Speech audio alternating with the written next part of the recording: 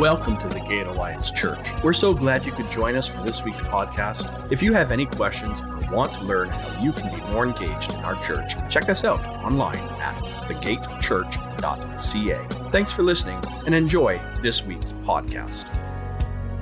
My grandfather was a preacher back in the 40s and 50s and on. And before that, he was a missionary in China. And he left me quite a resource of his sermon notes and little binders when he died. And I found in one of his sermon notes a Chinese proverb that you might be familiar with. It says, "The journey of 1,000 miles begins with one step." And 1,000-mile journey is quite an accomplishment, but as significant as it might be, it will always begin with one single step. You ever thought about a big journey you took? I was trying to think of one that I took. I think the most significant journey I took was not maybe the longest, but was when I was in Winnipeg going to school the year before I graduated. I needed to come back home to Owen Sound here in Ontario to do an internship for about 4 months at a church. And being a student in Winnipeg, we had no money. I had no money, so I had to sell one of my guitars to get home, to drive home, and I didn't have enough money for hotels or food, so I got a Tupperware containers of sandwiches made on the seat beside me, and didn't stop. I drove 24 hours straight through. When I was young, I could do that. Through, and made it home. And the thing that I always remember is that was such a big journey, but it started simply just preparing, turning on the car, and you got to do that. Take one step to get to the end. And it's true, you don't get anywhere unless you start a journey with one step. Every significant and monumental journey begins with just that. And that's true for churches. I listen to pastors and study church history, and you often discover, and it's said that every large successful church did not begin that way. Rather began as all churches do, smaller, moving forward. And we tend to celebrate, don't we, the big and the grand and the glorious, but we need to give credit and commendation to those who had the faith to take the single step when it wasn't easy, when the end wasn't there, and they're willing to step out in faith. And that's true for the grandest journey of them all, for us. The Bible tells us Jesus is preparing a place in heaven for those who would trust and follow him to live forever. And he says, "I'll come and take you." So when we breathe our last, he's there ready to take you to this eternal home. Jesus says, that this is possible, but you need to take this step. I went to the cross, and I exchanged my righteousness for your sin. Jesus was the Son of God without sin. He was righteous. None of us are. We all, with sin, my 4-year-old grandson is memorizing scripture, and he shared with us yesterday, for all have fallen short of the glory of God. Romans 3:23, all have sinned. And it's true. And Jesus said, "I'll tell you, what I'll do for you is because sin separates you from that home. Sin separates you from God and eternity and everything that you want. I will make an exchange." That's what he's doing on the cross. I have no sin, and I'll take your sin upon my life, and I'll pay for it. It has to be paid for. In exchange, I'll give you my righteousness. That is a deal, but it always begins. That's with a single step of trust and faith if we're going to end that one day with him in glory in heaven. But today we're going to learn the Christian life is not to be done, these steps, by ourselves. I was going to talk about attitude, and it creeps in there, but I think a better title would be 4 Rebuilding Leadership Principles that are found in Nehemiah. And I love Nehemiah because it's just full of these leadership tips about life and about church. So about 70 years before Nehemiah went to rebuild the city, the walls of Jerusalem, some Jewish people had already returned to start this process. I remember 70 years or so before Nehemiah. And one of these men, his name was Zerubbabel. Anybody know a Zerubbabel? And Zerubbabel began to build the temple. That was his goal, and he would lay a foundation, the grand temple of Solomon that was destroyed. And the new temple would be much smaller, it would be less grand, and that was a huge disappointment to some of the old timers who remember the former temple.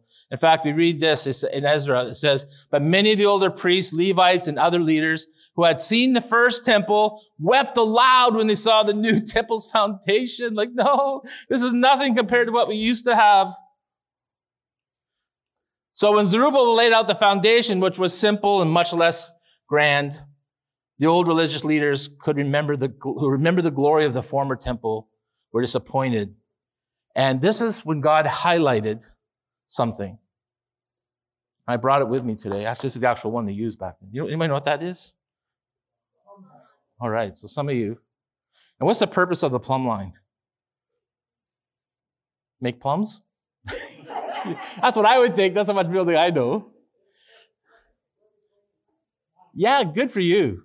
So it helps you determine, because of the gravity, to make sure that a wall is straight. Because if it's off, then the rest of the place is going to be off. So the builder will that's the first step in making sure that everything is plumb. Now, Pastor Dave gave me this plumb line, and it says rebuilders on it. Why would he give me a plumb line with the word rebuilders on it? Well, setting out to build this temple would have been one of those 1,000-mile journeys, a massive task.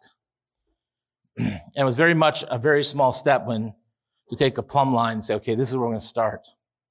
There's no walls, there's nothing. You can't see anything except this plumb line. And there were some who were very discouraged, not very encouraging to Zerubbabel when he brought out this plumb line and started saying, okay, we're going to build the church again, and he's hailing this thing. And they were not, what Manu read, weren't praiseworthy, weren't focusing what is good, but rather the opposite. Maybe they wanted to begin bigger. Maybe they wanted to begin more grander. Maybe they had ideas that were, just way out there, and it was very hard for them to start so simply. And we know it was hard because we read this in Zechariah 4:10.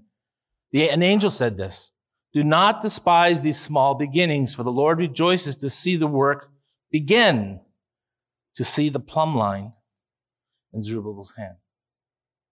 So the angel's saying, this is a small step. I know you want, the 1,000-mile journey to end and be finished. But God, the Lord rejoices when he sees us taking the first simple step of faith. And we forget in God's hand, which might to us seem significant and small right now, can lead to something very significant. We learn this in the book of Nehemiah. What began as just really a visit with his brother. Nehemiah's brother comes and visits him in Persia, and Nehemiah says, how are things going back there in Jerusalem? And we found out they weren't very good. That was the first step to where Nehemiah would go back, give up his job, give up the security of his home in the palace and the fortress where he is safe, go to Jerusalem and rebuild that city. And so what we've seen in Nehemiah so far basically is this. Chapter 1, Nehemiah receives a rebuilding vision from God. Chapter 2, Nehemiah shares that rebuilding vision with the king of Persia and others who were living in Jerusalem and discouraged because nothing was happening. And now in chapter 3, Nehemiah assigns specific tasks to accomplish the rebuilding vision he received from God, which he shared with others. And that's where we are today. Now, some people actually call Nehemiah a very dull, boring chapter. Much like myself. Because there's a lot of names and names you can't pronounce, and you're going to hear me butcher some of them today. My wife laughs because she knows. She knows I will. And they're doing these tasks and these jobs that maybe we wonder, how do they relate to us today? But believe it or not, this seemingly interesting chapter contains these 4 incredible, significant, powerful principles, leadership principles for rebuilding that we can apply in our life today. And what Nehemiah does here in chapter 3 is he sets these clear objectives with specific tasks for the people to follow through on together. There was 2 miles of walls that was lying in ruin. And that would be a big job today, let alone back then with no machinery. And Nehemiah would do it in 52 days, which I think is incredible. So what Nehemiah did was brilliant. He divided the wall into 40 different sections, and then he delegates people to work on a particular section. So we're going to read about that today. So if you have your Bibles, turn to Nehemiah chapter 3. We'll read some of the verses, and you're going to find out 4 rebuilding leadership principles that you can just go, you don't have to listen to and say, oh, that's interesting. You can apply these to your life. So verse 1, Nehemiah 3:1. Then Eliashib, the high priest, and the other priests started to rebuild at the sheep gate. They dedicated it and set up its doors, building the wall as far as the Tower of the 100, which was dedicated in the Tower of Hananel. Leadership, rebuilding principle number 1. It matters to the team when they know it matters to their leaders. Eliashib, the high priest, is the very first worker among so many other workers that's mentioned as the rebuilding work begins. He's a religious leader. And he rises up with other religious leaders to work to rebuild the gate entrance, one of the gate entrances of the city, and the wall around it. And we need to remember, this is why this is important. Leadership is not a position or a title. It's an action, an example. You know what scares me? I'll tell you, what scares me is leaders who think, I have this title and this position, therefore people will follow. It's not. It's an action. It's an example. Jesus said we are to be servants. And according to the research done by Quantum Workplace, a lack of seniors leadership buying into a project is the number 1 obstacle why it does not get completed and become successful. They discovered the 5 biggest impediments to people engaging in a project in the workplace. Number 5, they don't have the right resources. That would matter. You want this done, but I don't have the resources to do it. Number 4, difficult to measure the ROI or the return on investment. Why am I working on this? I don't see the why, the purpose, and the return of my work. I don't really want to be engaged in that. Or it's too expensive. Or number 4, current strategy is good enough. In other words, they don't really care. It's just, this will do kind of mentality. But the number 1 reason is lack of senior leadership buy-in. And Nehemiah must have realized this because the first person he mentions as a team contributor is a religious leader named Eliashib. He's out in the front. He's working, leading by example. And if you are a leader in your home, if you're a leader in your workplace or in your community or in your church, others are looking hard at you. They will look at you and follow your example. If you are slow to work, they will also be slow to work. If you're filled with discouragement and doubt, they tend to be filled with discouragement and doubt. If they see you putting Jesus with your resources, taking your time, your talent, treasure, making that a priority, they will make that a priority. I've noticed something as a pastor that the different churches I pastored, that there's always, when I watch young people who step forward and serve gladly, and so they always come from a home where parents stepped forward and served gladly. Now, somebody could have taught me that in school, but I saw that. I see that over and over again. And when parents make the body, the church, a priority in their life, gladly, not all the time, but most of the time, definitely kids follow suit. But where the parents go home and talk negatively about the church, I've seen kids. I had kids come to me and say, I don't want to come. Like, it's such a, my parents smile here, but then they go home and it's like, ugh.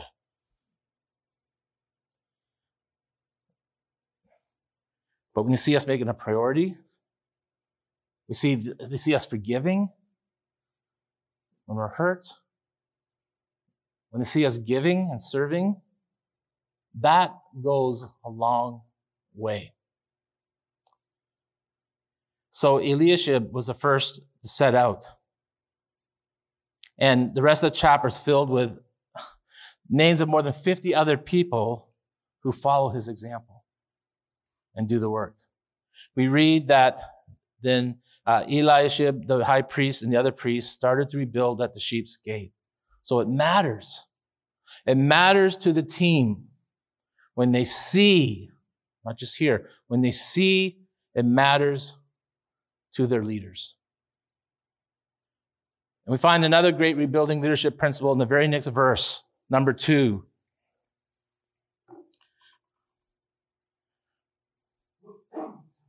I love this one. I really love this one. People from the town of Jericho worked next to them, and beyond them was Zakur, son of Imri. I'll just use that as an example verse. The next leadership rebuilding principle is this, and I'm stealing from Pastor Dave, I'm stealing from Chick-fil-A, because you know this, is that we are better together. We know Eliashib, the high priest, and the other priest started to do the work in verse 1. And then verse 2, we read how people from the town of Jericho worked next to them. And there's this recurring phrase in chapter 3 that comes up over and over again to help us understand the importance of group and accomplishment, why they accomplished in 52 days what was not being accomplished in dozens of years before that. Because 21 times in just 32 verses in this scripture, we read this phrase, next to him, or next to them. One reason Nehemiah succeeded in rebuilding Jerusalem was because he broke down, the job, the manageable tasks among different people, and then he had these people working alongside next to other people. Nehemiah wanted the people to understand the importance of team, of doing this together, that we're better together. He wanted them to know if you get tired and discouraged, and you will, just look to your left, look to your right. You see people working next to you.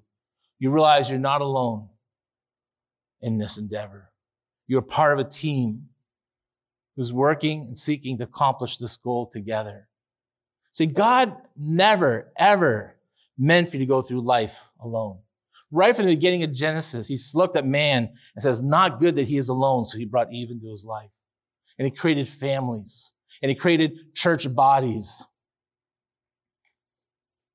Every believer and follower of Jesus plays a very important role on the team, our team, the Gate Church, every church, the church. And to help us understand the truth of this and this principle, God he likes to compare our physical body to that of the church body. You know that, right? We see that many times. We read this in God's word. He starts off saying this, but our bodies have many parts, and God has put each part just where he wants it. So making the analogy, the body compared to the church body, you need to know that you're not here by accident. God has a purpose for you in this body, in this kingdom. And don't let the enemy try to tell you that you're not important, you have nothing to offer, that you have no value. Listen to what the rest of the verse says. Remember, it's talking about the body connecting it to the church body. How strange a body would be if it had only one part. Yes, there are many parts, but only one body. The eye can never say to the hand, I don't need you. The head can't say to the feet, I don't need you. In fact, some parts of the body that seem the weakest and least important are actually the most necessary. Each part of the team, my friends, are valued and are needed. We're working together to accomplish the same goal. Now, some of us here are old enough to remember Wayne Gretzky when he played for the Edmonton Oilers. And he won 4 Stanley Cups with him. And Gretzky's referred to, do you remember his nickname? The Great One. But he needed a team to be great. You remember he had Yuri Curry passing him the puck, setting him up to score so many times. Or Gretzky had that big enforcer named David Semenko. He was his on-ice bodyguard. In fact, if memory serves me correctly, Wayne Gretzky bought him a Trans Am just for that, doing that job so well. He had in net Grant Fuhrer. Remember Grant Fuhrer? And in 2017, he was named one of the 100 greatest NHL players in history. Gretzky would not have been able to be so successful, have been so successful, if he didn't have his fellow players next to him. You put him out on the ice by himself, he's not going to win that cup. Put him in the right team. All of them win together. That's the picture of the church. That's the picture Nehemiah is trying to show here in chapter 3. Rick Warren says, you will not make all the changes you need to make, want to make, you love to make, plan to make, or dream to make by yourself. If you could, you would, but you can't, so you won't. I remember reading that last line. It might be 8 or 9 years ago. That stuck to me. If there's changes you want to make in your life or you dream about, and if you could do it by yourself, you would have done it by now. But you haven't because you can't. You can't do it on your own. You need others. That's true for overcoming addictions, for growing in faith. In other words, we need each other to change what needs to be changed, to grow in a relationship with God, to encourage and to support. God never didn't design us. He created the church because we are not to do this alone by yourself. Success happens when you work alongside others, working together as a body and a team, which inspires other people. I think that's why Nehemiah had them working next to each other. And that's true in the church. You don't have to have all the great abilities to make an impact for what God is wanting to do here in this world, even through this church. The most important ability in the work of the Lord is availability. And here's the thing. All of us can do that. I'm available. We all have the same amount of time. Some of us maybe have 1 talent or 2 talents or 3 talents, as Scripture describes. But the one with few gifts and little talent, who has the passion and the drive to see God's work done, will always accomplish more, far more than the gifted talent person who doesn't have the passion and drive to do the work. I'm gonna say that again because I want to hear some amens after that. I'm gonna read this. With the one with a few gifts and little talent, who has passion to drive to see God's work done, will accomplish far more than the gifted and talented person who doesn't have the passion and drive to do the Lord's work. That's true. That's true. I would rather have limited talented people who are available than hugely talented people who are not available. Just think of when Jesus called his disciples. He called ordinary men. That's a shock to everybody. Fishermen, hated tax collectors, a revolutionary, a zealot.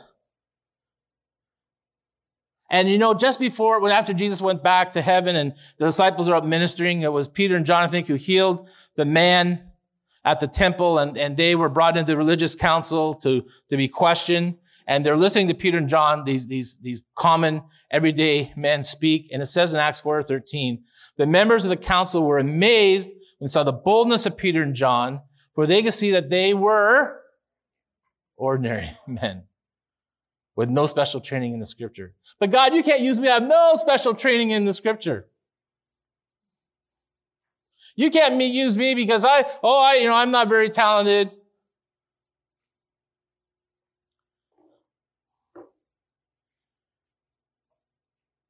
What God needs is what all of us have, is this. I'm available to be part of what you're doing today. I'm available.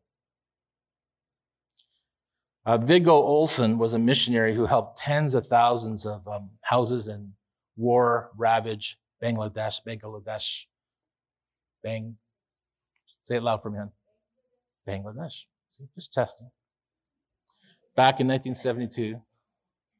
And he says he derived inspiration from this chapter, which a lot of people think is kind of hum-hum. He said, a chapter ordinarily considered to be one of the least interesting in the Bible. He said, I was struck that no expert builders were listed in the rebuilding of the walls of Jerusalem. There were priests or ministers. There were ministers' helpers. There was goldsmiths, perfume makers. What is a perfume maker going to do in building a wall? Make it smell nice, I guess. And women, but no expert builders or carpenters were named. None of them were experts. None of them could say, I have the gifting, the talents to do this. But they were all available. Bob Goff was right when he said, God often uses the least qualified, most available people to get things done. So back to Nehemiah. 42 groups of people, different walks of life, making themselves available to build this 2 miles of broken wall around Jerusalem. And to see how the goal, the building of the wall, what they can see it's worth it. It's going to bring security to our city. It's going to show our enemies that God is with us. He's blessing us. And we believe here at the gate, the same is true, that the eternal souls of men and women and children are worth working for. And we believe they're worth it. We're not just here because, on Sundays we go to church and we are in a mission, a rebuilding. We're moving forward. We're sensing that God is doing a new thing. And we want to say, God, I'm available. I don't have much, but I have this. I'm available. Because the souls of men and women and children are worth it. If we're going to move forward and accomplish what God's calling us to accomplish, it will take all, because we're better together. You know, and we know this story. I know Pastor Dave mentioned it in a sermon once, that when geese fly in formation, this astounds me. They can fly 72% further than if a goose was flying on their own. If they're in formation flying, they can fly 72% further because the flap of their wings creates a lift for the birds to follow, making it easier for the whole flock to fly. They say even they're honking, they're encouraging, let's go, let's do this, you got this, brother goose. They're just better together. And when we do what Manu read, if we focus on the good, we focus on the praiseworthy, we focus on the pure, we make those decisions and we bring everything to, we are better together. In the New Testament, we find the phrase one another 58 times. And the Bible says, love one another, help one another, serve one another, bear one another's burdens, and so on. That's what team does.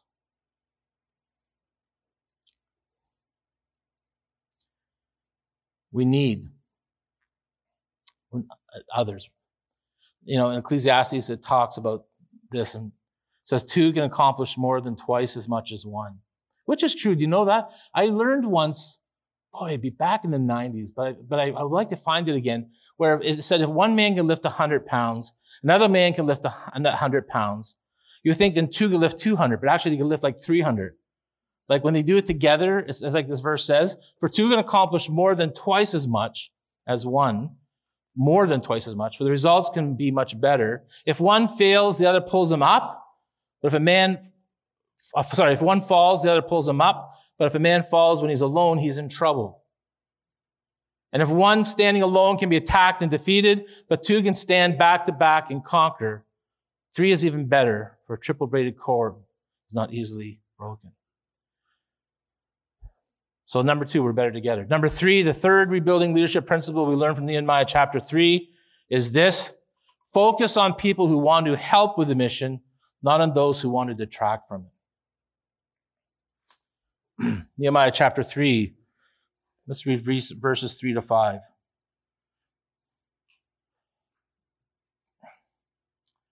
The fish gate was built by the sons of Hassenaah. They laid the beams, set up its doors, and installed its bolts and bars. Mirmoth, son of Uriah, and grandson of Hekos, repaired the next section of the wall. Beside them were, these guys. They had a grandson. But verse 5 is what I want to focus on. Next were the people from Tekoa, though their leaders refused to work with the construction supervisors. We have seen in Nehemiah chapter 3, people coming together, leaders setting the example, people working next to others to accomplish this goal, this huge task in 52 days. But then we come to verse 5 and we learn there are some leaders in the town of Tekoa who did not want to help rebuild the section of Jerusalem's walls. Their leaders, that said, refused to work with the construction supervisors. And that's all that Nehemiah said. He didn't waste his time judging them. He didn't try to woo them back, argue with them. And literally in the original language there is what it says is that they refused to submit to what the Lord was doing. It's a problem of submission. They could do it. They knew what had to be done. They knew how it would be done. They even knew who was involved, everybody. They knew the what, the how, and the who, but they would not join in. They would not submit and say, I will be part of this team. Now, maybe these men had excuses. Maybe in the past when they tried to rebuild and they didn't like what happened or didn't agree with every decision or whatever their excuse, Nehemiah just not waste time judging them, which surprises me, which is good. He didn't chase after them. He didn't argue with them, try to convince them. Instead, Nehemiah moved forward, focusing on those who wanted to help with the mission. And no doubt these who would not submit, they had to regret this decision later on because they stand in infamy as the only people mentioned in chapter 3 who did not join in the work. Right? I mean, every one of those who helped, their names are mentioned in this best-selling, most read book of all time, the Bible, but not them. And maybe Nehemiah was tempted. I think I will put their names so everybody will know who they are, but he doesn't by grace. He just vaguely says, these men, these leaders from this place wouldn't submit. And he goes on. In the same way, Jesus says this, and this is why it's important to us as well today. Not everyone who calls out to me, Lord, Lord, will enter the kingdom of heaven. Only those who actually do submit to the will of my Father in heaven will enter. And now, I'm doing well for time, good. And now the final rebuilding leadership principle for chapter 3, and it's a good one. Nehemiah shared ownership of the dream with others. So I'm going to go down to verse 28. I love this principle too. Chapter 3, verse 28. Above the horse gate, one of the other gates, the priests repaired the wall. Each repaired the section immediately across from his own home. Next, Zadok's son of Immer also rebuilt the walls across from his own house. Another key phrase we find in chapter 3 is this one, by his own house. First, we saw that repeating phrase next to him, which was key in the success. And now we find this phrase coming up over and over again 6 times in that chapter, by his own house. And what Nehemiah did was he had the men work on the section of the wall that was by their house, where their families lived. And that's so smart because each worker had this invested personal interest in the work on the wall because their section of the wall protected their house and their family. So you think they want to do a good job? You think they had passion to make sure this part of the wall would not be the part that would fail and fall under attack? Because that's where my family lives. That's where I live. So we read, and I'll just list these up there on the screen, some of them. Jedediah repaired the walls beside his own house. Hashabiah built the wall in his own district. Each priest made repairs near his own house. Benjamin and Azariah repaired the wall by their own homes. You see that? They had ownership. They had personal interest in what was being done, and it would be done well. The word own here reminds us that Nehemiah employed the principle of shared ownership. That increases your motivation when it matters to you. In this case, people were allowed to serve in the area that mattered to them. They did their best because they're building the section of the wall where their kids lived, where their spouses lived, where their family lived. I remember a story. It goes something like this. You would have heard this. This is a standard old pastor story from years ago. But it was about a father who was a builder, and his son worked for him. And his son was going to get married. But before he was married, the father asked him to build this house for him because they would put it on market and sell it. And the son went out as a contractor and to build this house, and he skipped corners. It looked good, but he did not do a very good job. Where he should have went, this far was code, he kind of went this far, never above, always the least or less than least. And though the house at the end looked, would have fooled you, it looked fine. It was not built that well. In fact, I think it was new, or somebody was telling me about that earthquake in Turkey, that there were two buildings. One fell and the one beside was standing still. And this one was the engineering building. They built it to code to withstand earthquakes, and other houses fell because people just didn't do what they're supposed to do. Well, this house was built, and it looked good, but it was not built that strong. And then the father comes on his wedding day and says, "Son, I'm giving you this house you built as your gift, wedding gift." I think the son regretted what he had done, not knowing at the time that he was building a house for himself and his family. And now he knows it's not that good. Each leader was given the responsibility to see that the wall by his house was secure and strong. And we have that responsibility as well. So what do we learn from Nehemiah chapter 3 today? Number one, it matters to the team when they know it matters to the leaders. Number two, that we're better together. When Nehemiah chapter 3, you're going to find over and over again next to them, people are working together, and all of them, all are able to be available. We're all able to be available. And the perfume makers were not wall builders, but they were available. Priests aren't wall builders. I know this one isn't, but they were available. Number three, focus on people who want to help with the mission, not on those who want to detract from it. We're going to see the importance of this later on. So much so, it's one of my 5, leadership principles that I take hold of. We're going to learn. It's from the book of Nehemiah. And then finally, we just said Nehemiah shared ownership of the dream. Everybody was doing the work by their house. It mattered. They had personal interest in it. 4, leadership principles for rebuilding. In your life, in our church, in your work. Lord, as we look at those today, I thank you, because many people call this chapter uneventful. In fact, when I was looking at questions and looking at it, a lot of people just kind of skipped over it. And Lord, it has those principles that are so important. We kind of read and don't realize the importance of leadership. But we don't see how important it is that we have people next to us helping us and encouraging us like geese flying in a formation to help us, God, that we can do more together than we can by ourselves. And that we are available, God. All of us have that.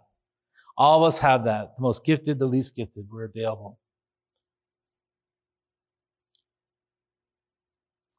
And Father, we're grateful today that we have the ability to build, to be available, to work together, to work in areas where it would benefit not only others, but our own families, God. And I pray, Lord, that you would go with us today and help us remind these principles. In Jesus' name.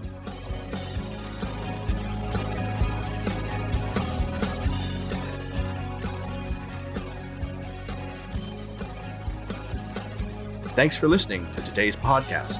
We make these messages available to give you a window into our church, but also an open gate for you to join in with our community. Our Sunday service is at 10 a.m., and we look forward to seeing you soon. And know that there is a place for you at the gate. Please remember to visit thegatechurch.ca for more information about our church.